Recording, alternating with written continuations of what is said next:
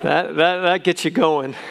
So we're wrapping up the series on Marked this week, and we've been talking about how God has marked us. Jesus has marked us to leave a mark on this world. So he marked us with forgiveness so that we would forgive. He marked us with love so that we would love others. And today we're going to look at how Jesus lived and served others in his life. And so we've been marked by his service so that we can serve others as well. Of course, next week something is happening on Sunday. It's called Easter. And so we're really excited about that. Actually, this Saturday night, we're going to have Easter service, Easter's Eve at 6 o'clock, and then Sunday morning at 8 o'clock, an early service. I know some of you want to do a sunrise. There's like 20 of you, maybe, who would be here at 6. But we're not doing a 6. But 8 a.m. And those first two services, Saturday night and early Sunday morning, we're just going to have kids ministry. We're just going to have nursery and pre-K. But our normal kids ministry will be 9:30 and 11 o'clock. So for some of you, who came at 11 o'clock, just come at the same time next Sunday, and you'll be here right on time. So. But anyway, it's good to be looking forward to Easter. The Sunday before Easter is called Palm Sunday. And it's the Sunday where Jesus rode in on a donkey into Jerusalem, and he was celebrated, and they were waving palm branches and saying, Hosanna, and, blessed is he who comes in the name of the Lord. And it was awesome. But then 4 or 5 days later, he was crucified. And so there's a lot of the New Testament actually deals with those 5 days. The Epistle of John actually has 1/3 of all the chapters in John talk about those 5 days between when Jesus rides in and when Jesus is crucified. And so today we're not going to look at the waving of the palm branches and the celebrations of the crowd. We're going to fast forward a little bit to the night before he was crucified, where Jesus is meeting with his disciples for the Passover meal. And the Passover meal was a very important meal. It was like Christmas and Easter put together for Jews. The most important meal of the year. And you would invite your closest friends, your closest relatives to be a part of that meal together. And so these disciples were honored to have this meal with Jesus.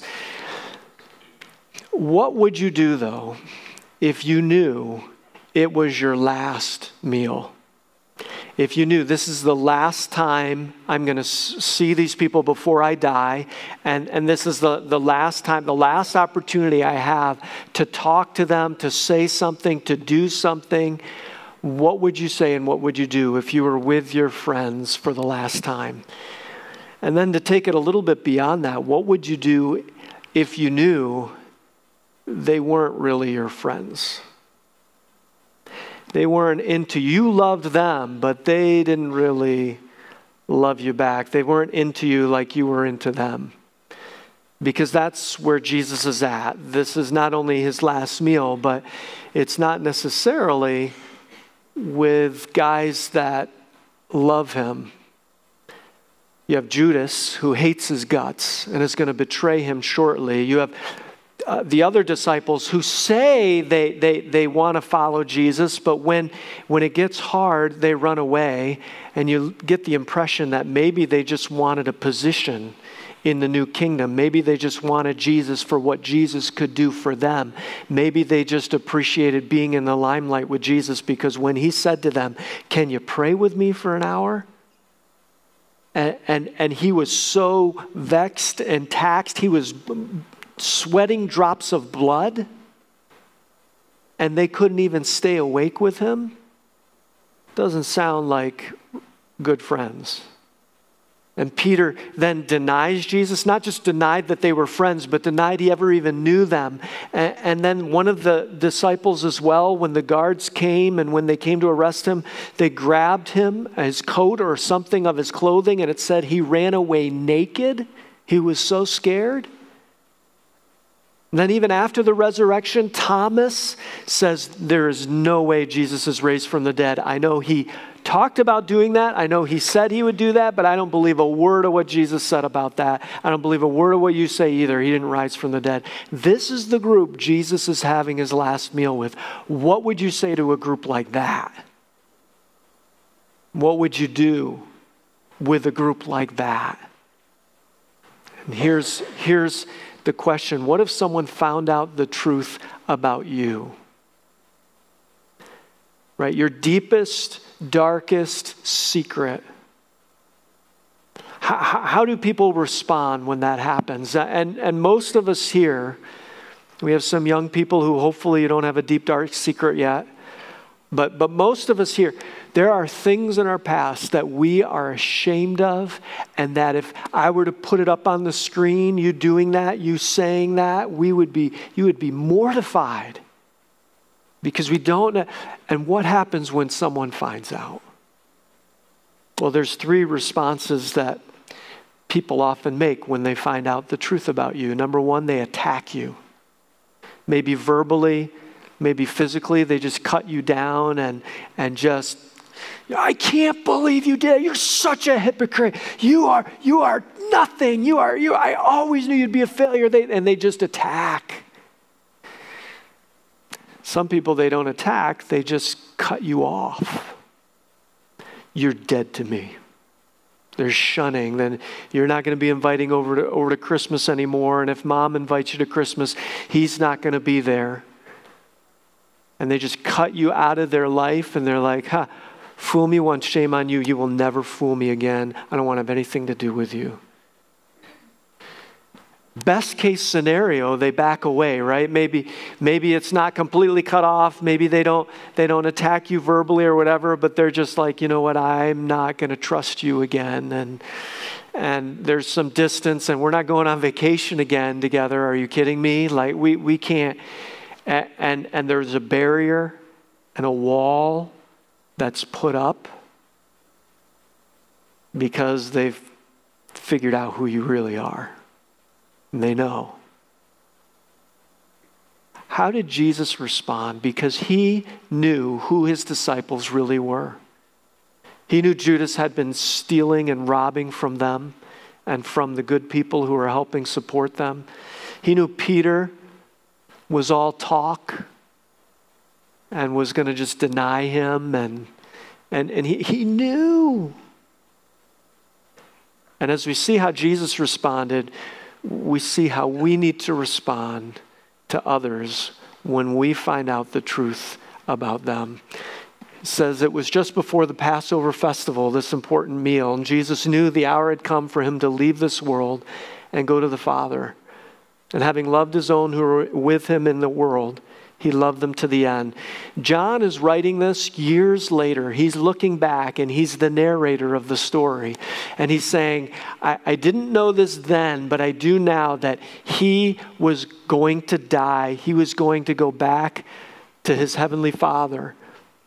And he had loved us, and he loved us to the end.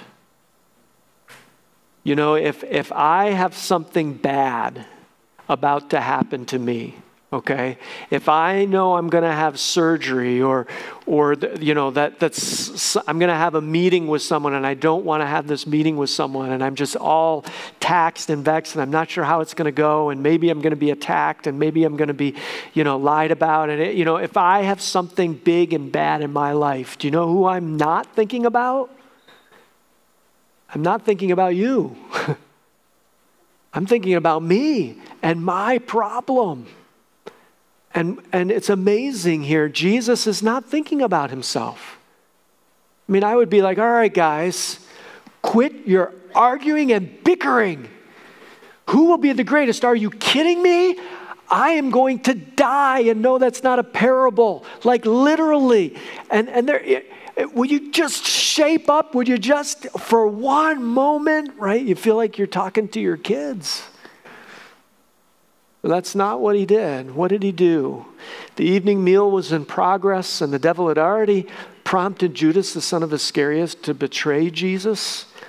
So I mean, the devil's in the room, or close to it. What do you do with the Judas who's about to betray you. How do you respond to someone like that? Jesus knew that the Father had put all things under his power and that he had come from God and was returning to God.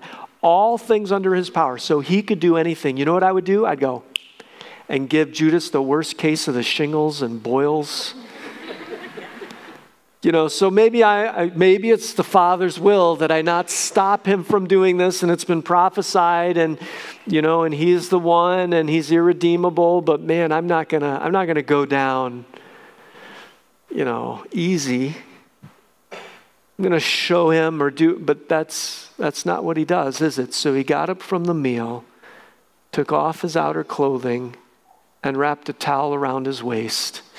And after that, he poured water into a basin, and he began to wash his disciples' feet, drying them with the towel that was wrapped around him.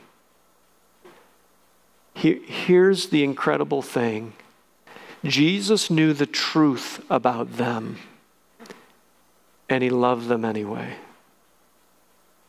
And Jesus knows the truth about you, and he's stuck around anyway.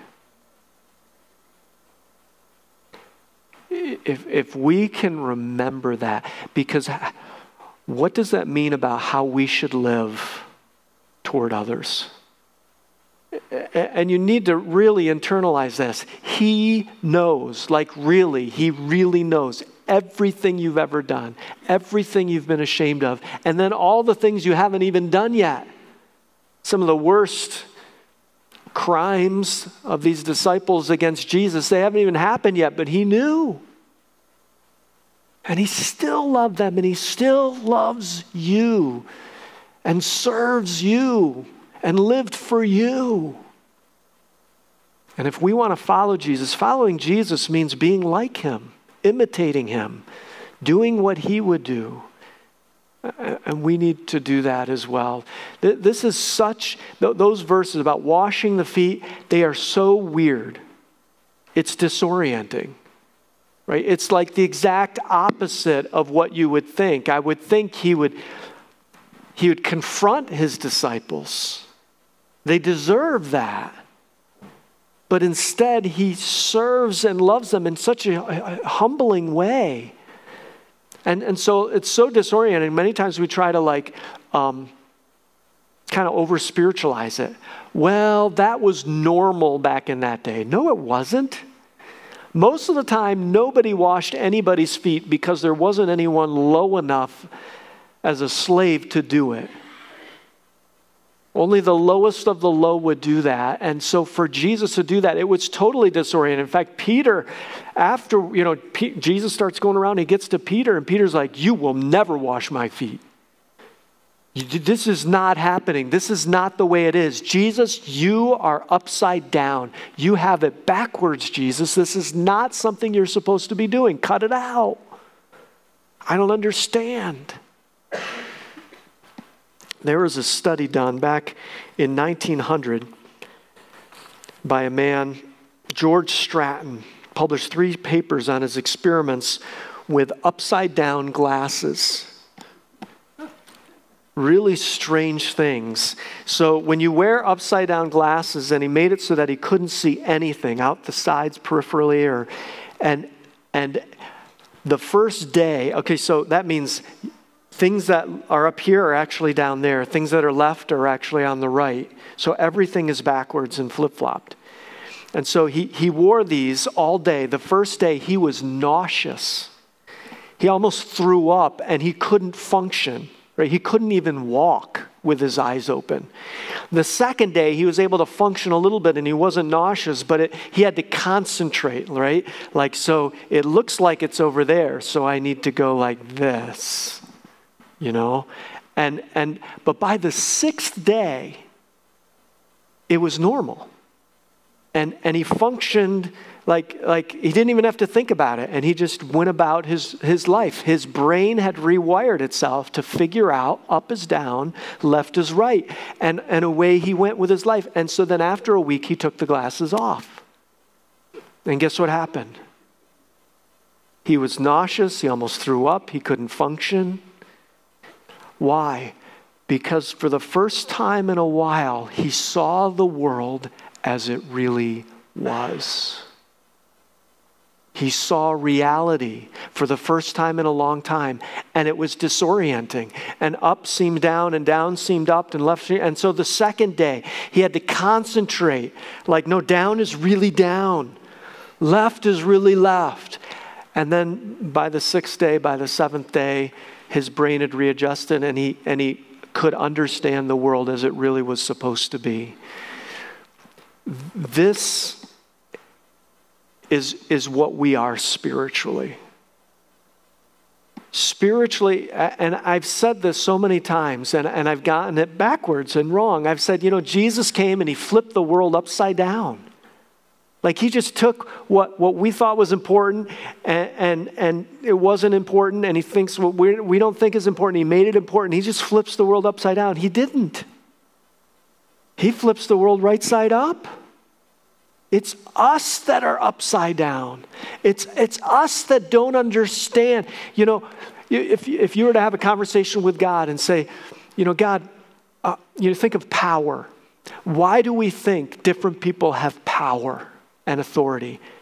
Well, of course, it's to order other people around and have the weak serve. Because what other? And God's like, no, why? That's the dumbest thing I ever heard. The reason I give someone power, isn't it obvious? It's to serve those who don't have power. The reason I give wealth is to give and provide for those who don't have wealth. And the reason, and we're so backwards in the way we think, so that when we see Jesus do this, it's disorienting. It's like, it doesn't make any sense. And when he says, love your enemies, Jesus is kind of like, why else would I give you an enemy? It's so you can love him. So you can show the world what love actually is, because they don't know. And it's so upside down to us. But it's actually the right way. And so I thought of how can I demonstrate, how can I help us drive home this principle that Jesus is trying to teach, that we need to serve others, even our enemies, like Judas. How can I illustrate that? And I thought there's no better way for me to actually illustrate that and help us remember that than to do exactly what Jesus did, and to wash someone's feet. So I asked Jeremy.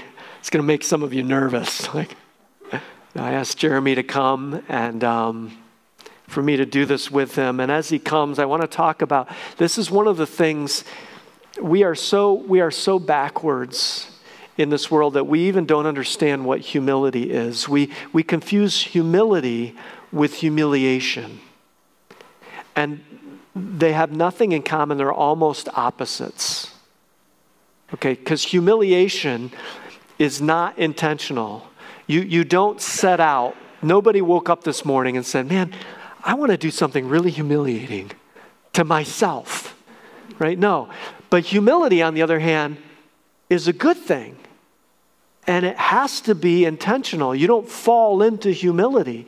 You have to actively seek it and focus on other people. That's what humility is putting others above yourself. Another difference between humiliation and humility is humiliation always happens publicly.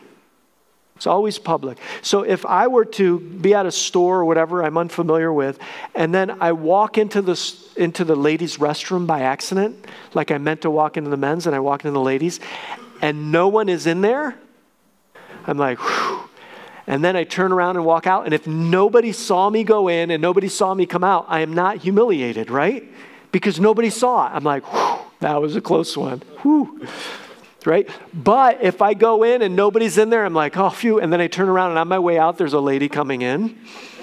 Oh, right? That's humiliation, right? Because I did something wrong. I broke a social norm and I did it publicly so that others could see it. Humility is the opposite.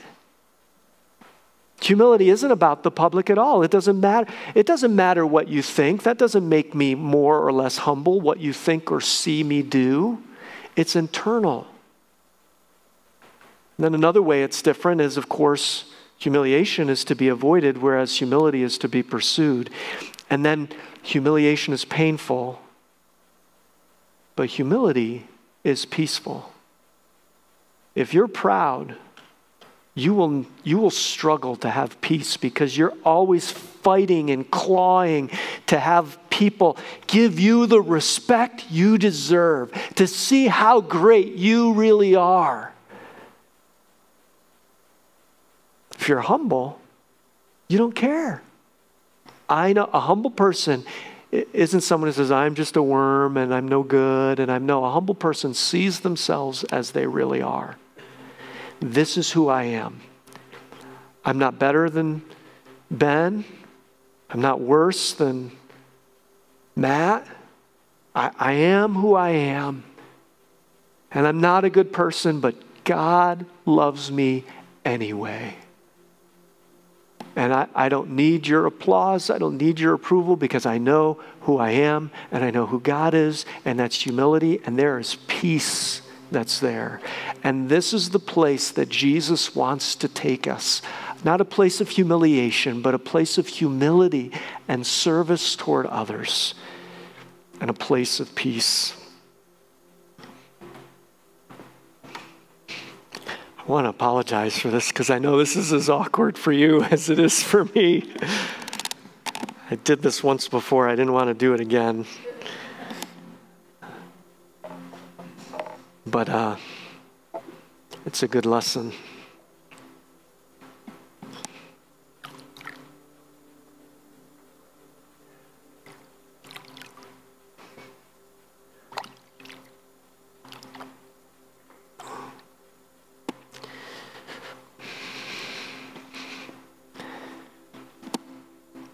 I love you, Jeremy. I do. I know Jeremy. He's not a random guy. He's a friend. Only a friend would let someone do this in front of others. And I hope this helps you remember to serve those in the produce department when they're jerks. Or maybe even someone at home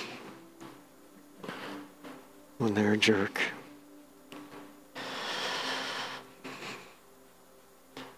Can you imagine Jesus doing this? I can't either. Thanks.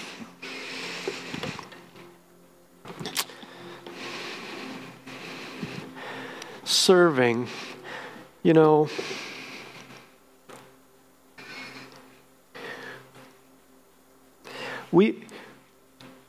application of this isn't that we come next Sunday and we all wash each other's feet. We could wash each other's feet every week and completely miss the point.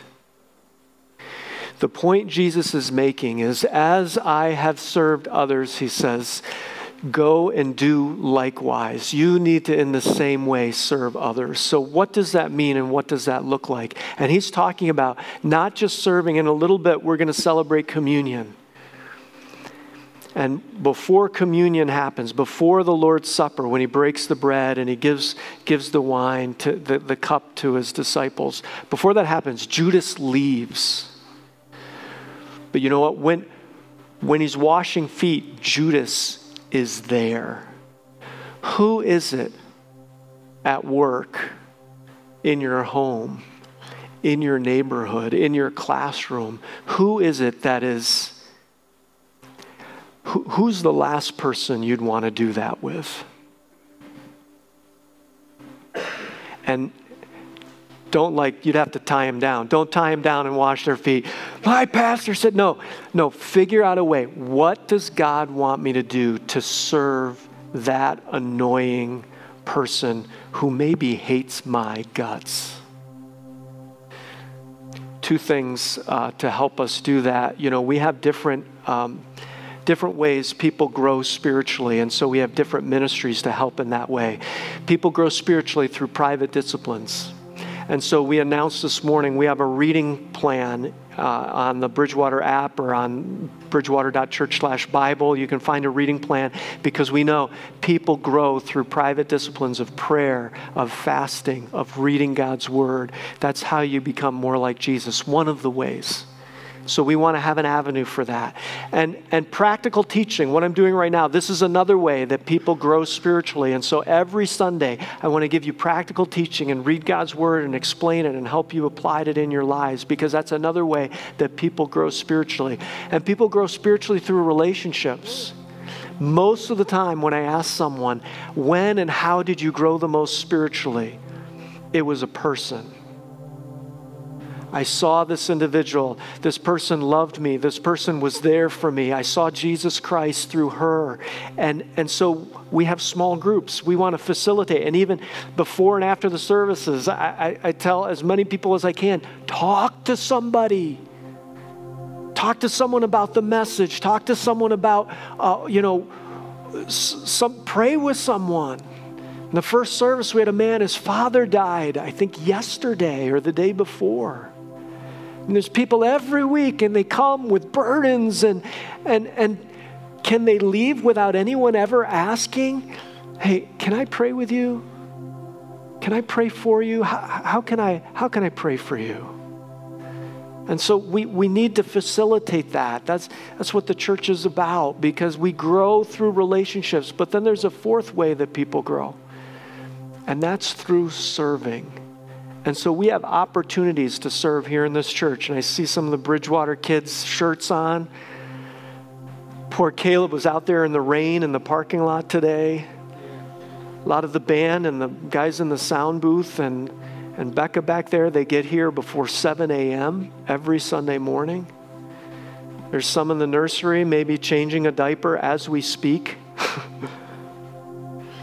Here's the thing. If not everyone, listen to me closely, not everyone needs to serve and volunteer in the church. But if serving and volunteering in the church is too much of an ask for you, if it's too uncomfortable, if it's too, much of a bother, you're not following Jesus. If you're saying, oh, I'd have to come here a half hour early to greet, or I'd have to be with the kids in the ministry, but that would be an hour of, maybe not fun, okay? Maybe you shouldn't be in kids ministry, but it's a little bit of fun, right? But if you can't make a little sacrifice like that, don't kid yourself. You're not following Jesus, because this is the training wheels kind of service here in the church with mostly nice people. And Jesus, he says, we need to serve the not nice people. We need to serve the jerks. We need to do the real acts. I call it the plunger principle. Right?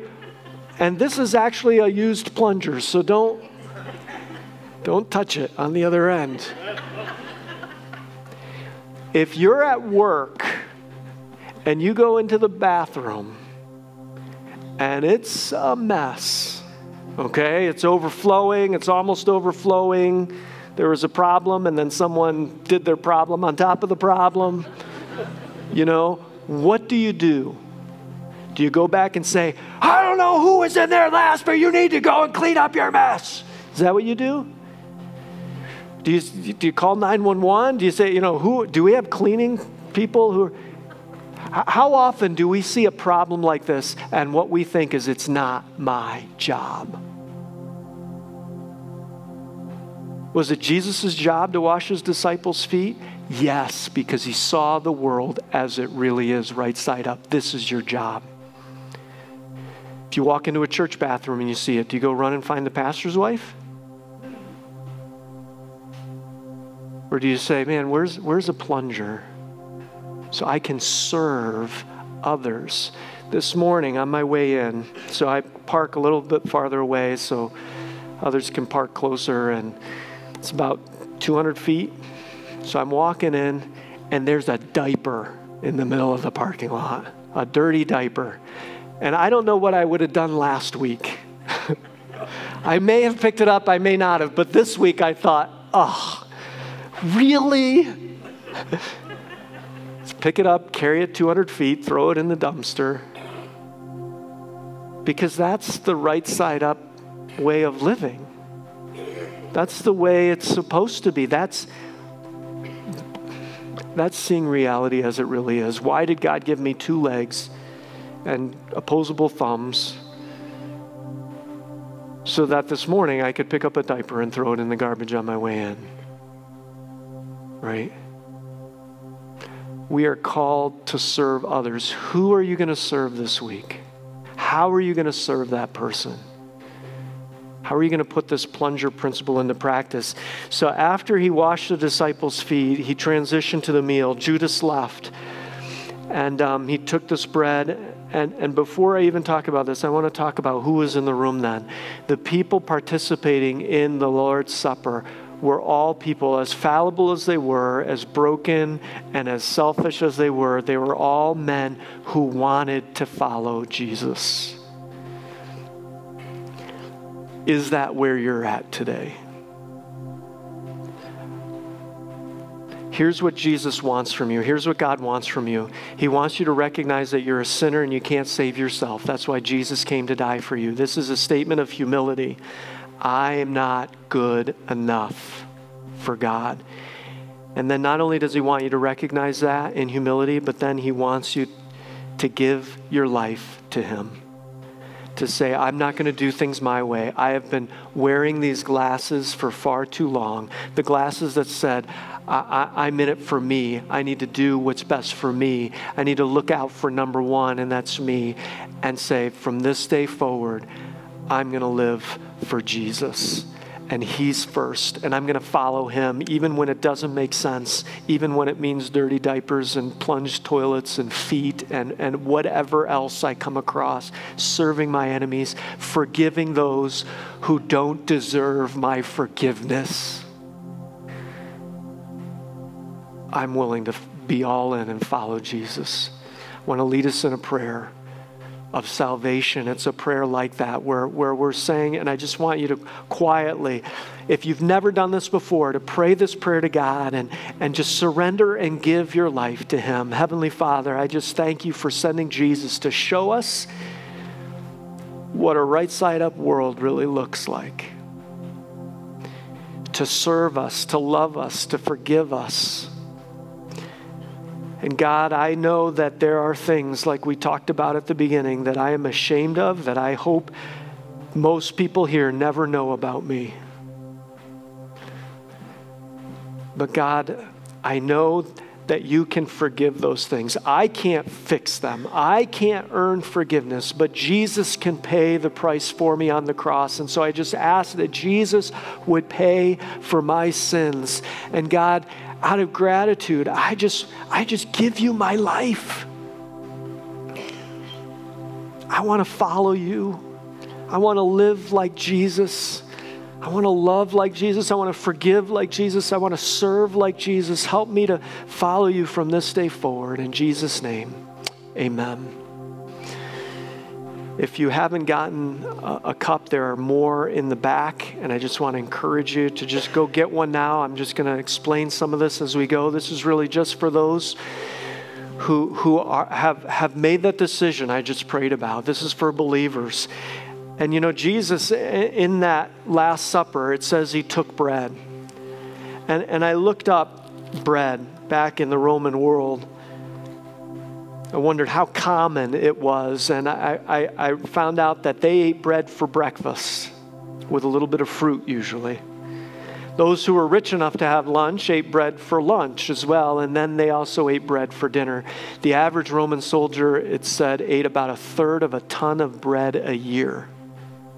It was the staple. They had no refrigeration. They had nothing like that, and so the world at that time, in that part of the world, they lived on bread.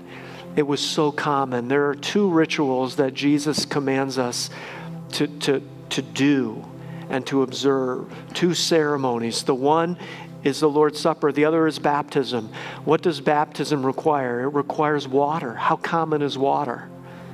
It is literally everywhere. There's life, there's water.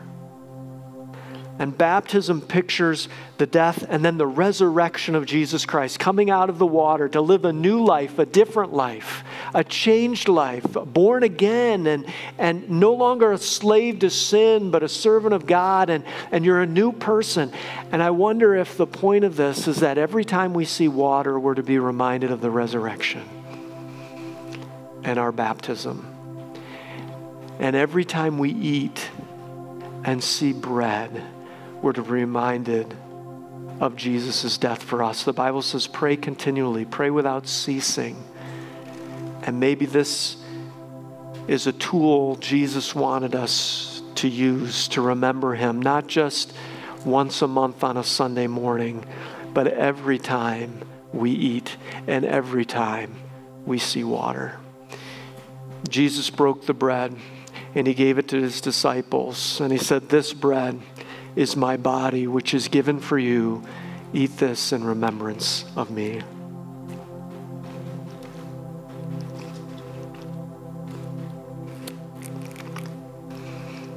It says, in the same way, after supper, he took the cup.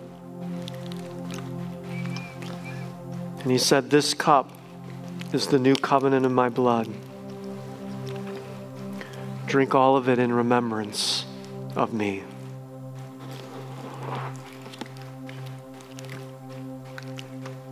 Heavenly Father, we remember all that Jesus did on our behalf and how he lived so differently. God, help us to remember you, not just today, not just on Easter Sunday, but God, help us to remember you every day of the week, every meal, every shower, every time we wash our hands, to just think about your resurrection, to think about your death, to think about all you've given for us. God, help us to be different. This community needs to see right side up living, and they might not understand it, and it might be threatening, and they might not even like it, but God, help us to be upside down. Help us to serve. Help us to love. Help us to forgive. In Jesus' name we pray. Amen.